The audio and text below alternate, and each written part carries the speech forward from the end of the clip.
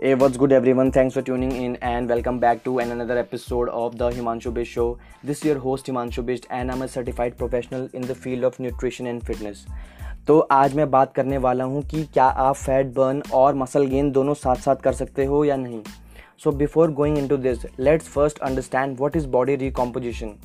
तो body recomposition एक process है जिसमें कोई भी पर्सन बॉडी फैट परसेंटेज को कम करने के साथ साथ मसल भी गेन करता है.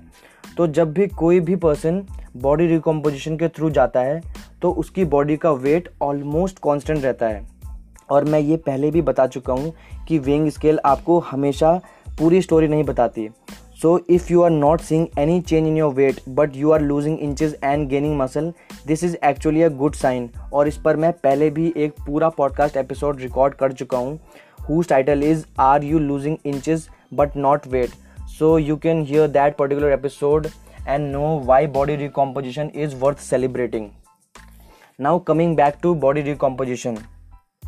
तो जब भी कोई इंसान फैट से लीन होता है by gaining muscles and maintaining his body weight, then this is the prime example of body recomposition. अब आते हैं कि किस किस की बॉडी रिकॉम्पोजिशन के थ्रू जा सकती है. तो पहला आता है बिगिनर्स. जो लोग बिल्कुल बिगिनर्स हैं in terms of lifting and strength training, they can do body recomposition quite easily, क्योंकि आज से पहले उनकी मसल्स को कभी भी कोई स्टिमुलस नहीं मिला होता. एंड वी ऑल नो कि हमारी मसल्स को स्टिमुलस जो होता है टू ग्रो. और इसलिए आपने देखा भी होगा कि एज अ बिगनर आपको अच्छे रिजल्ट्स मिलते हैं शुरुआत में, and then when you progress in your training journey results come in a very very slow manner. अब आते हैं दूसरी कैटेगरी में जो है बॉडी रिकॉम्पोजिशन कर सकते हैं. वो है कि अगर कोई इंडिविजुअल कुछ महीनों के ब्रेक के बाद आ रहा है ट्रेनिंग करने के लिए, then also he can do body recomposition. अब आते हैं थर्ड कैटेगरी पे जो बॉडी रिकॉम्पोजिशन कर सकते हैं. तो अगर कोई इंसान ऐसा था जो जिम में पहले भी बहुत ज़्यादा मेहनत कर रहा था लेकिन उसकी डाइट कभी भी पॉइंट पर नहीं थी, तो ऐसा इंसान भी बॉडी रिकॉम्पोजिशन कर सकता है if and only if he fixes his diet. Now what if you don't fall in any of these three categories? Can't you do body recomposition? Can't you burn fat and gain muscle simultaneously? So the answer to this question is yes, you can do that, but is it easy?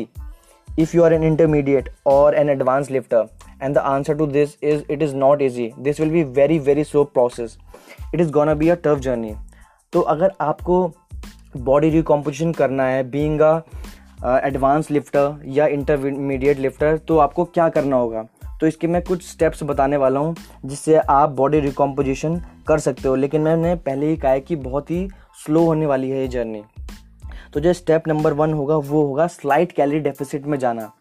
अब मैं कह रहा हूँ slight calorie deficit क्योंकि अगर आप higher deficit में चले गए देन आपका फैट लॉस मैक्सिमाइज तो हो जाएगा, लेकिन high calorie deficit muscle gain को काउंटरएक्ट कर देगा.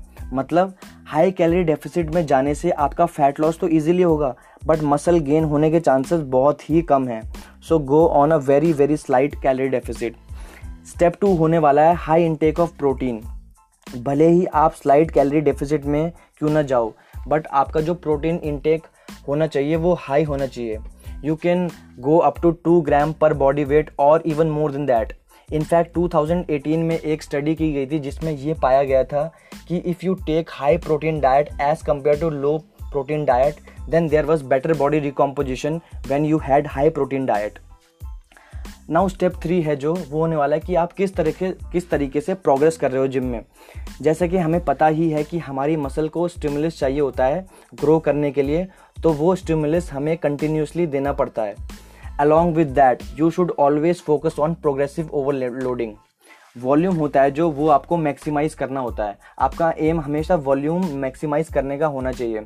And if you do not know what is volume and why volume is the most important part in your training journey, then you can listen to one of my podcast episode whose title is light weight versus heavy weight, which one is better for muscle gain. उस पर मैंने पूरा explain किया है volume को कि volume क्या होता है, वॉल्यूम का फॉर्मूला क्या होता है, तो आप उसे सुन सकते हो. So this was all about body recomposition. I hope you like this podcast episode. If you like this podcast episode, please consider subscribing to my podcast. It is available on Spotify, Apple Podcast, Google Podcast, Breaker, Radio Public and many others. So until next time, it's goodbye from this side.